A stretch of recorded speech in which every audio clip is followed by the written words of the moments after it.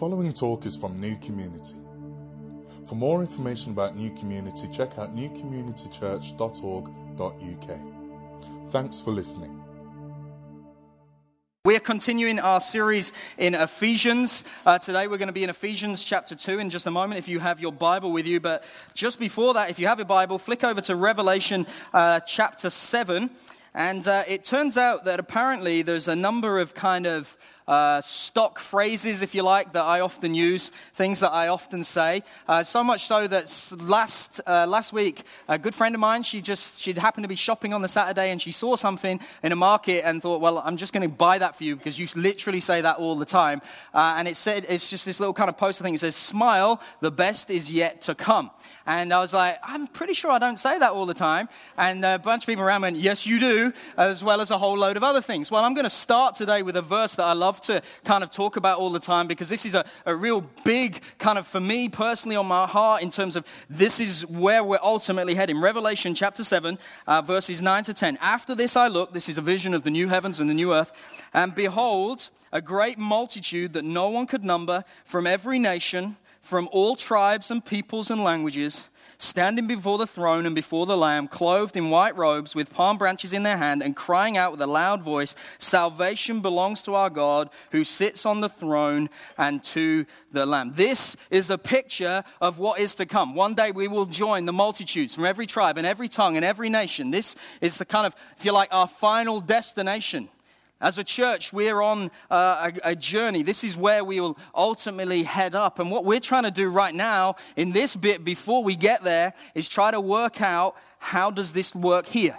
How do we move ourselves on this journey going forward? And so we're in this series in Ephesians, and Ephesians is this picture of the church, what it is, what it ought to be, and what one day it will fully be.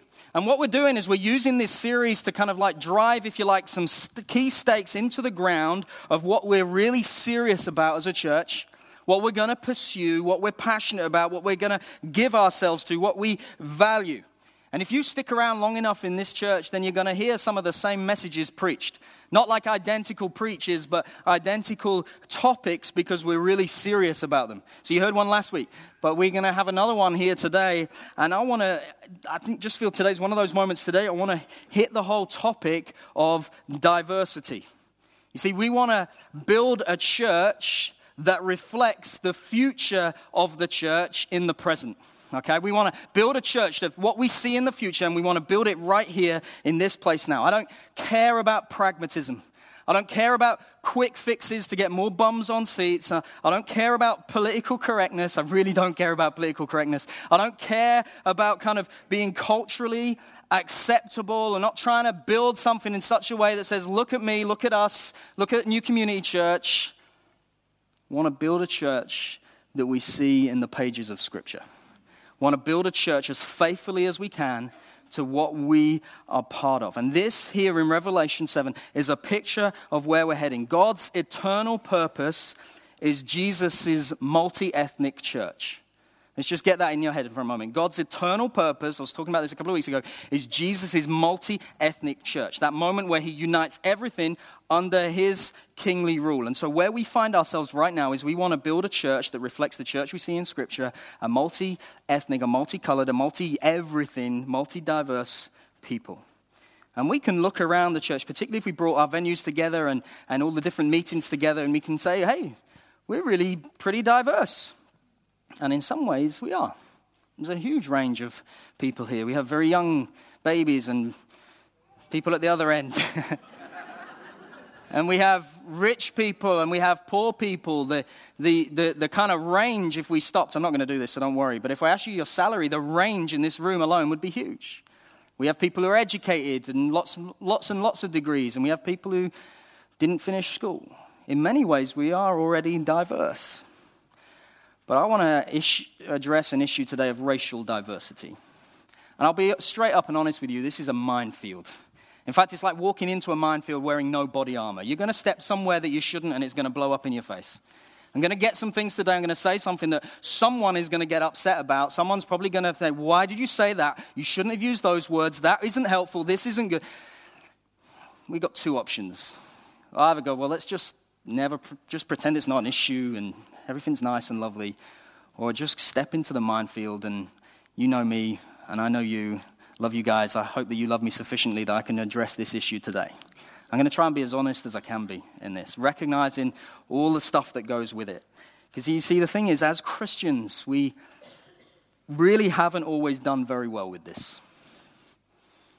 We haven't done very well in our practice, but frankly, we haven't done very well in our practice because our theology on it is often so very lightweight. And our attitude towards diversity and our theological approach towards diversity, is, to be honest, is often really rubbish. It starts in Genesis 1, like 27, when it says God made everyone in his own image, made man and woman in his own image, and it sort of ends in Galatians 3:28. There's neither Jew nor Greek, slave nor free, male nor female, we're all one in Christ. Okay, in that case, God made everyone in his image, and everyone's now one in Christ. Problem solved. Let's just move on to something that's easier to talk about. And when we do that, we miss the richness and the depth and how much the Bible talks about this very issue. From God himself, the diversity we see in the Trinity, through to his call to Abraham to say, I will make you a blessing to the nations of the world. And we think nations and we think countries. It's not. When the Bible talks about nations, it means people groups. We see it all the way through into the New Testament. Jesus in Matthew 28 in the Great Commission says, go. Don't just sit on your butt. Go and make disciples of what? All nations, all people groups. Teaching them everything, baptizing them. We see it all the way through in the picture we've just seen in Revelation 7. We have a gospel mandate, a gospel obligation, a gospel commission, if you like, to be as intentional as we can be, to do everything that we can do to reach all people from all nations. And God, in his mercy and his wisdom and his graciousness towards us, kind of probably because he's got fed up of us waiting to go and do it, has just said, well, I'll just bring the nations to you. I'll just land them all on your doorstep. That's a politically loaded statement to say right now. Here's the thing. I don't know where you stay. I'm not telling you. You vote where however you want. But what I'm saying is this. We're about something bigger. We're about the gospel going to the nations of the world. We're about the name of Jesus being glorified amongst all peoples of the world, because there is a day coming when we will stand before the throne of God with people from every tribe and tongue. And that's what we want to see right here, right now. And we can't do this perfectly, but we can do the best we can. And when we get that the church is not a weekend destination, but the church is a blood-bought people of God, we begin to understand something of what we're doing in our journey. And Ephesians 2, where we're at today, speaks right to the very heart of this. We spent the last few weeks looking into chapter 1, and Paul ends chapter 1 praying that his readers would see evidences of God's mighty hand at work in the world. And now we see in chapter 2 one of the main ways that we're sure that God's power is at work, because people inside the church are living fully at peace with one another in a way that people outside of the church can't fully do. And we read in chapter 2, we have the first 10 verses, it's all about the individual. You were once dead in your sins, and now not because of anything you've done or anything good in you, or not because of you deserve it, not because you can earn it, but all as a work of his amazing grace, you are now found alive in Christ. You need to get that. You need to understand that, because that's the foundation for what comes next. You didn't earn it. You can't deserve it. You don't deserve it. Nothing you can do can ever bring his unmerited favor upon you. That's why it's unmerited. You were dead in your sin. But God, who is rich in mercy, made you alive. Whatever your background this morning, that was you. You were dead in your sin, but God in his mercy made you alive. Then we get to verse 11. He starts going corporate. Therefore, remember that at one time you Gentiles in the flesh, called the uncircumcision by what is called the circumcision by the Jews, which is made in the flesh by hands, remember that you were at that time separated from Christ, alienated from the commonwealth of Israel, and strangers to the covenants of promise, having no hope and without God in the world. But now, in Christ Jesus, you who were once far off have been brought near by the blood of Christ. For he himself is our peace, who has made us both one and has broken down in his flesh the dividing wall of hostility, by abolishing the law of commandments expressed in ordinances, that he might create in himself one new man in place of the two, so making peace, and might reconcile us both to God in one body through the cross, thereby killing the hostility. And he came and preached peace to you who are far off, and peace to those who are near. For through him we both have access in one Spirit to the Father. I love how brutally honest and refreshingly real the Bible is. There's no pretense. It's not all like everything's wonderful. Everyone just kind of skips around holding hands and everything's nice and lovely and everyone loves one another. You're all different people, but you all get on real well. No. There's absolute bluntness and brutal reality here. Paul says the Jews and the Gentiles exist in a state of hostility. A state of hostility. They really don't like each other. There's this dividing wall of hostility between them. In the older translations of the Bible, it says there's an enmity. That hostility, it just simply means hate. That's pretty strong. They exist with this hate towards one another. There's an issue not only between man and God, but between fellow man. And when there are people from different races, from different nation groups, from different tribes, from different people groups, there's an issue. There always has been. And there's an issue of hostility. And some of us, particularly if you're like me and you're a white British person, you might kind of sit here and think, well, race, it isn't really an issue at all. I thought we'd kind of moved on from that. Sure, it was an issue in the past, I get that. But there's laws now and stuff, and no one really, that's done, right? I mean, we can look around and we can see that increasingly there are a number of people who are not white British, and so we're a diverse church. But I just want to say this up front straight away. This is an issue that is way more than just having different colored faces in the room. We're about more than box ticking. We're actually way more than just diversity. We're about doing what this passage talks about, which is pursuing gospel reconciliation. You know, the new heavens and the new earth will be populated not just by different types of people, but different types of people who are reconciled back to one another, who are now one in Christ. And that's what we're pursuing here. And if I'm being brutally honest, I am, far too much of our church, across all its venues and meetings, far too much of it is white, and it's white middle class. And if you're in that category of white middle class, you might feel quite comfortable about that. You might not even acknowledge it. You probably don't notice it. You probably think, well, what's wrong with that? There's nothing wrong with that, but that's not what we're about. We're not about one homogenous group. We want to reflect the full diversity of who God is and the people he has made. And we've made significant progress as a church, but my heart's desire, what we want to see, what we need to see, if we become truly the multi-ethnic church that I believe God has called us to, is we need to move on.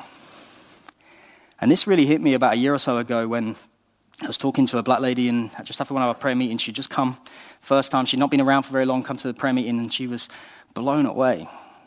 She was just chatting to me. She was enthusiastic. She was saying, this is so wonderful. This is so exciting. I'm really loving it. I'm loving what you're trying to do here. I'm loving the vision. I'm loving the heart. I loved worship. I didn't think I'd enjoy a prayer meeting, but I really did. It was wonderful. I'm surprised. She said, I'm surprising myself, and I'm even enjoying worship. And I looked at her as if, like, what are you talking? Of course, we were great at worship. And she said, to be honest, I'm surprised myself that I've enjoyed it so much. I said, why is that? She said, because I've never been to a white church before. I was like, sorry, what? My immediate reaction was a defensive one. I wanted to turn around and point every non-white person out in the room and go, we're not a white church, look. But I didn't, because she was right. That's a sobering thing to say. She was right. Now, by God's grace, we're increasingly moving away from that. But I think I've always said to you, and I always will, I want to be brutally honest about it, even when it's uncomfortable. It's uncomfortable for me to stand and admit that and say that, because that's not what I want. And I don't believe it's what God's desire for us is either. And if you're white here today, especially if you're white British, you probably think, what? And if you're not white here today, you know what I'm talking about, I think. And here's the thing.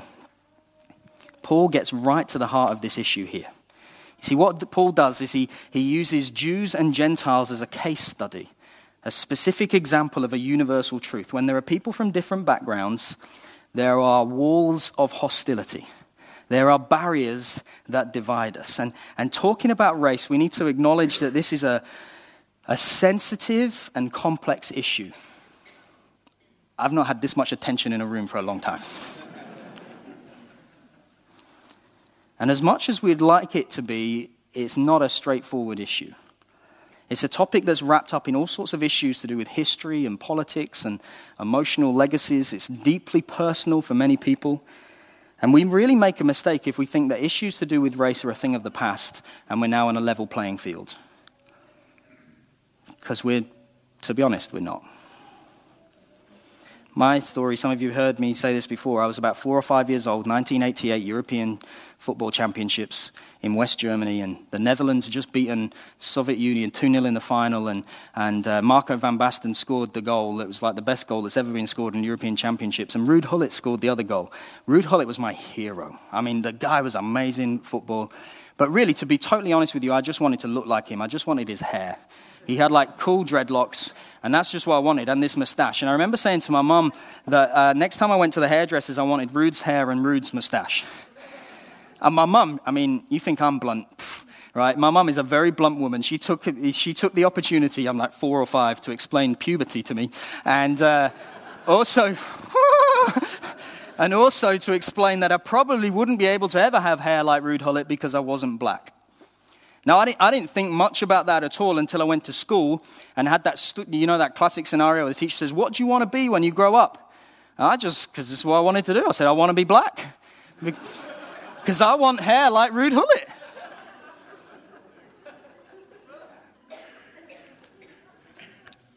And I'll never forget what the teacher said. She said to me, "No, you don't. You don't want to be black." And I remember being confused about this as a 4 or 5-year-old. I said, "Well, why not?" And she said, "Because black people experience this word I'd never heard used before, racism." And I was, "What?" And I suddenly, in that moment, as a little kid, became aware of the differences.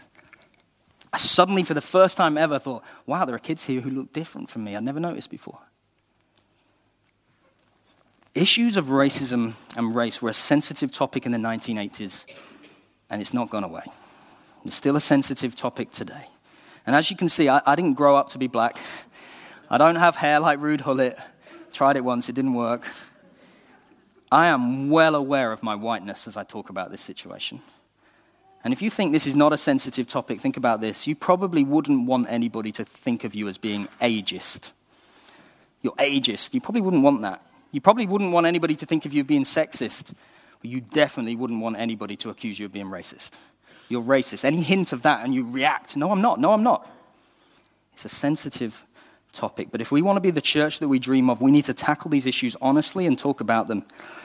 And the honest fact about this is difficult. Things have changed since the 80s. I'm pretty sure no school teacher would tell a kid these days, "You don't want to be black."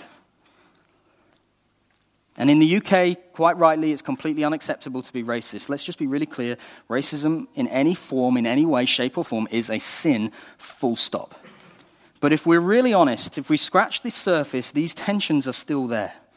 They're just in way more subtle terms. So, for example, while people might live in the same communities, might work together, might send their children to the same school together, might go to church together, people rarely socialize across communities. The reality is that most people choose to spend time with people like themselves. And although, don't get me wrong, I'm not saying everybody, although some people have deep and meaningful friendships across the racial divide, as it were, the fact is most of us don't. We can be friendly and polite, but when it comes to developing deep friendships, we tend to retreat back into our comfort zones and stick with those who are familiar to ourselves. And this happens in society all the time, but sadly, it still happens in the church as well. If I was to ask you to list the 5 people that you spend most time with outside of your immediate family, not everyone, but most of us, they would be pretty much exactly the same race, color, creed, whatever as ourselves. If I stretched it to 10, probably still be the same. I think we need to be honest about that. See, we might not like this word hostility. We might just bite against it and go, no, I'm not like that. I don't hate anybody. But we can't deny what the Bible is saying here.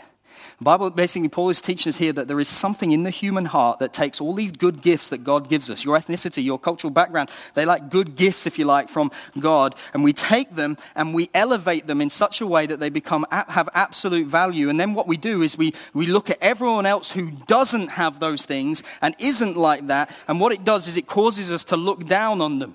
It causes us to go, well, at least we're not like them. And these good things that God has given us become the basis for hostility. And that's true of individuals, but it's also true of races and cultures and people groups. You see, the way we get an identity, the way we define ourselves, the way we get our sense of self-worth is by taking what's good about us, what's distinct about us, and sort of lifting it up and then taking a look at everyone else and kind of like, without even meaning to do it, we end up judging people, especially those who are not like we are and don't act in the same way as we do, and we say, oh, well, we're not like them. We're like this, they're like that. And you see that throughout the pages of the Bible. We get our identity by looking down and excluding others. And the perfect place we see it is like in Luke 18, where the Pharisee is praying. Literally, the first words out of his mouth in verse 11 is, oh, Lord, I thank you that I'm not like these other people. We're exactly the same today.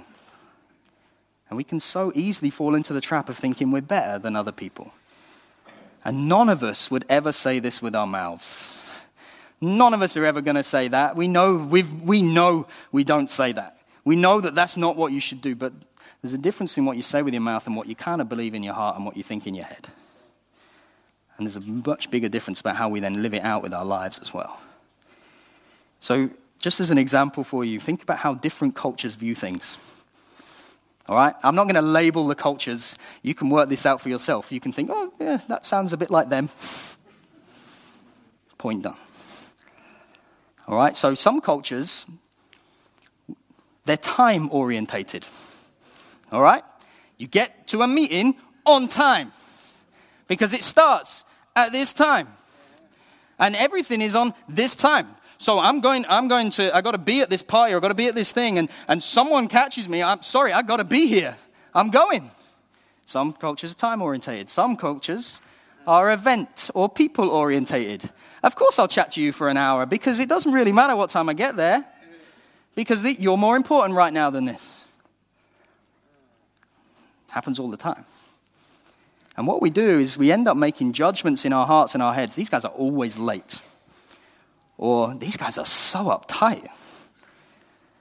These guys, like, seriously, they need to get over themselves. Who on their deathbed is ever going to think, well, at least I arrived everywhere on time? Different cultures have different kind of things, and that's how it works. There's kind of like hostility and barriers between us. And think about the challenges that brings to church life for a moment. All right, so we have like a meeting where they're gathering the team together, and one culture's like, you need to be there. If you're not there, you can't participate. Well, I'm kind of there, and you know what I'm doing, and I'm doing all this kind of stuff. Yeah, practice or whatever, and some people are there and some people are not. That's an issue. Think about the implications for pastoral ministry. There are certain cultures that kind of like, here's the boundaries, and you're allowed to call me between those times, and no other time. And if you call me in the night, I'm never talking to you again. Versus other culture, you can bring me whenever you want. I'm here for you. It doesn't really matter. Whenever you need me, I'm there. I'll drop everything. I'll be around for you. Now, I'm not saying one's right and one's wrong. I'm saying there are multiple cultures within our church. And it's not just like there are two. There are multiple. You're conditioned by your background, by your culture, your upbringing, your time, all the rest of it. It's who we are. There's challenges for us. Praise God, there's a solution as well. Verse 13, but now in Christ Jesus, you who were once far off have been brought near by the blood of Christ. For he himself is our peace, who has made us both one and has broken down in his flesh the dividing wall of hostility by abolishing the law of commandments expressed in ordinances, that he might create in himself one new man in place of the two, so making peace, and might reconcile us both to God in one body through the cross, thereby killing the hostility. See, before Jesus, all right, let's get this. Before Jesus, the earth had two groups of humanity. There was the Jews and there was everyone else. They called the Gentiles. Just two groups, that's it, Jews and Gentiles.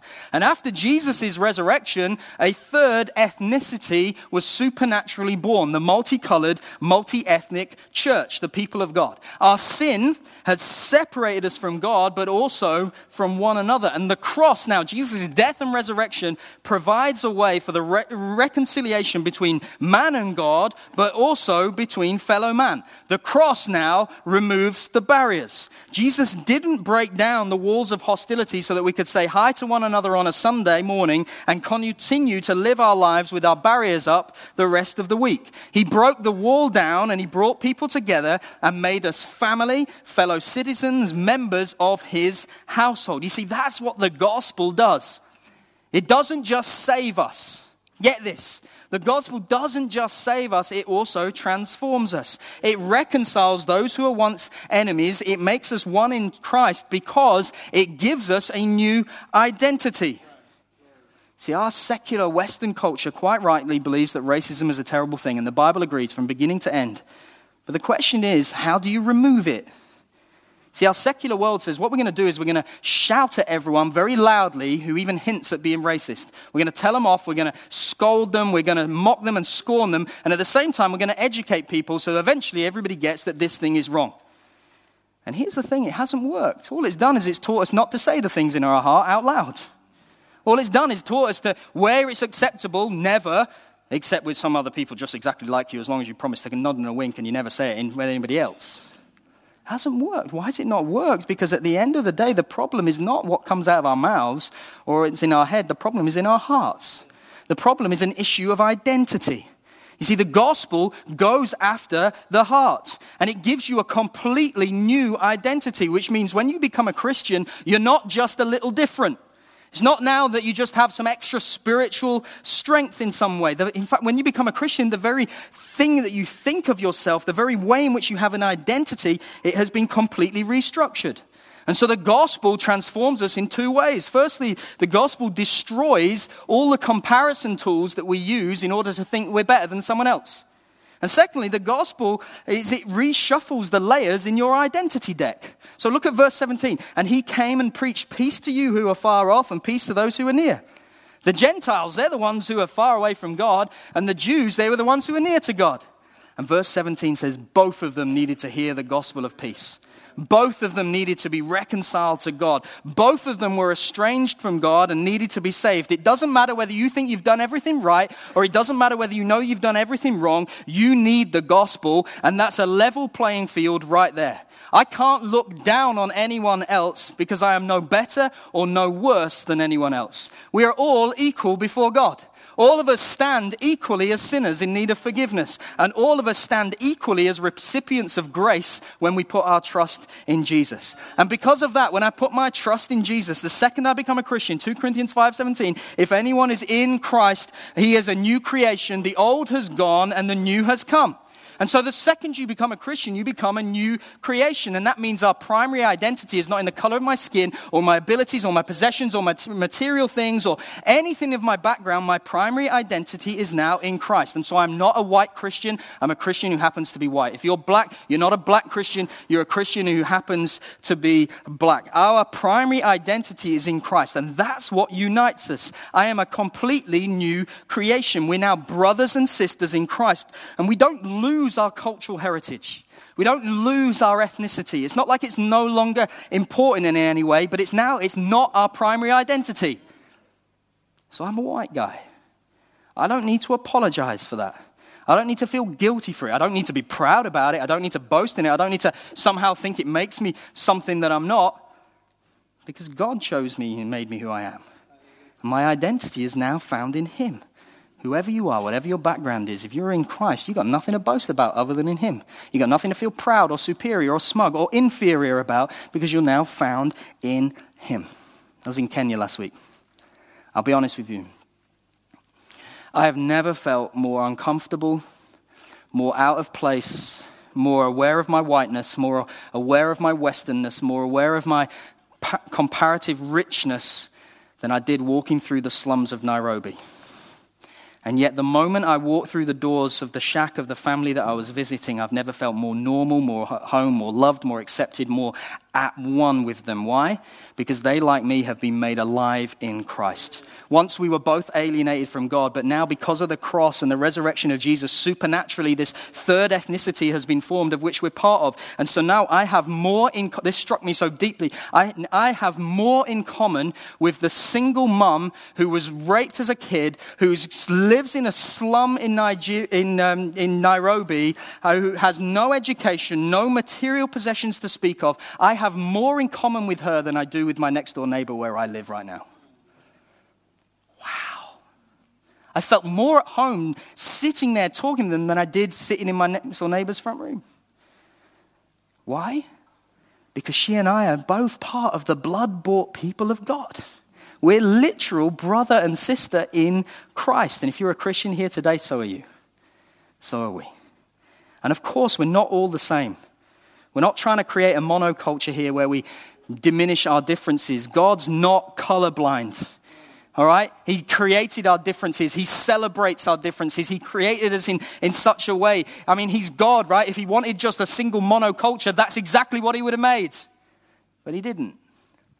He made you as you are, and he placed you where you are, and he placed me next to you, and the person next to you, because this is what he celebrates. And so should we. And this brings challenges, of course. Because we all have different styles and preferences and tastes. We all like things in a certain way. We prefer church to be done like this. We prefer the music to be like that. But here's the thing. If we are one in Christ, if we're united, if we're brothers and sisters, if we love one another, if we prefer one another, we now lay down our own desires and our own preferences for the sake of the whole. And I just want to honor so many of you who have done that. And if you're white British, that's not you. And here's the thing. I know I've got to take a lead on this. I've got to do something about this. I don't want to just hot air and whatever. Need your help. Because the majority white culture thing, we've probably got to shift a whole lot more. Because anybody who's not of that majority white British culture has already shifted significantly. Hey, it's time for us to move. So what do we do next? I'm going to end real quick. I'd love to stay here and talk more. I've got to go help them and tell them the same stuff in a minute. But listen, there's 3 things. I just feel prayer is such a key thing for this. You pray together, you pray with people, you stand on the same level. Prayer is key. Get here on Wednesday. Let's pray together. Let's be a people who seek God together, who understand what the gospel has done for us. Let's be a people who... Second thing is, I hate all this alliteration stuff. I'm really sorry. I didn't do it on purpose. Pray, pursue, and persevere. Let's be a people who pursue this. Like intentionally pursue this. We've got to get intentional about this. We've got to get in community with people who are different from us. I have grown the most in the gospel, not when I've hung out with 30-something white guys, although I love doing that, but when I've hung out with people who are different from me, because they knock the edges off me. They shape me. I know there will be things that I've said today where someone will come and lovingly correct me and shape me in it. And that's where we grow the most, in community with people who are different from one another. And for some of us, that means we're going to have to increase our ethnic IQ, if you like. Not just say hi to people on a Sunday and then leg it out the door as quickly as we can. But actually get to know people, walk in each other's shoes, share each other's stories, hear each other's successes and failures, rejoice with one another, weep with one another, and get to really love one another. You don't do that at distance. I mean, I love the back of your heads, but that's not how we build relationship just by seeing on a Sunday. It goes way beyond. I think we're going to need to persevere. It's a hard journey, man. Like, just juggling the whole thing the whole time. It's not as easy as going, well, let's have more diverse worship. And then we'll be fine. Everyone will be happy. That's not the way it works. But we do need some people to step up to the plate. We need to see diversity at every level. I refuse to believe that the only musicians we've got are generally white British folk. It's a joy in my heart when people start songs from where they are, and you're like, is this like a song, like their own personal one? Are they singing something? Oh no, it's a hymn from the 1970s. That's fine. I don't mind that. We want to build this thing. There's going to be some bumps in the road. There's going to be some moments where we get it wrong. I've probably done a few of them today. But we're one in Christ, so we love one another, we forgive one another, and we build one another up, and we move forward. Some of you are way further down the track than me. Need your help. Some of you, you know there's a call of God on your life into leadership. And what generally types to happen is in a kind of British Western kind of culture, leaders kind of proudly announce themselves as leaders and go, I'm a leader, I'm here, use me. And in other cultures, which to be honest is far better, don't. You sit there in your seats. Some of you, you're properly leaders. just waiting to be asked. I'm asking you now. I'm sorry I don't know you in that same way. I need to. Forgive me. It's time to step up and move forward. We've got to hold on to this. I'm going to preach into this as often as I can. I want to be serious about it. Thanks for listening to this talk from New Community. For more information about New Community, check out newcommunitychurch.org.uk.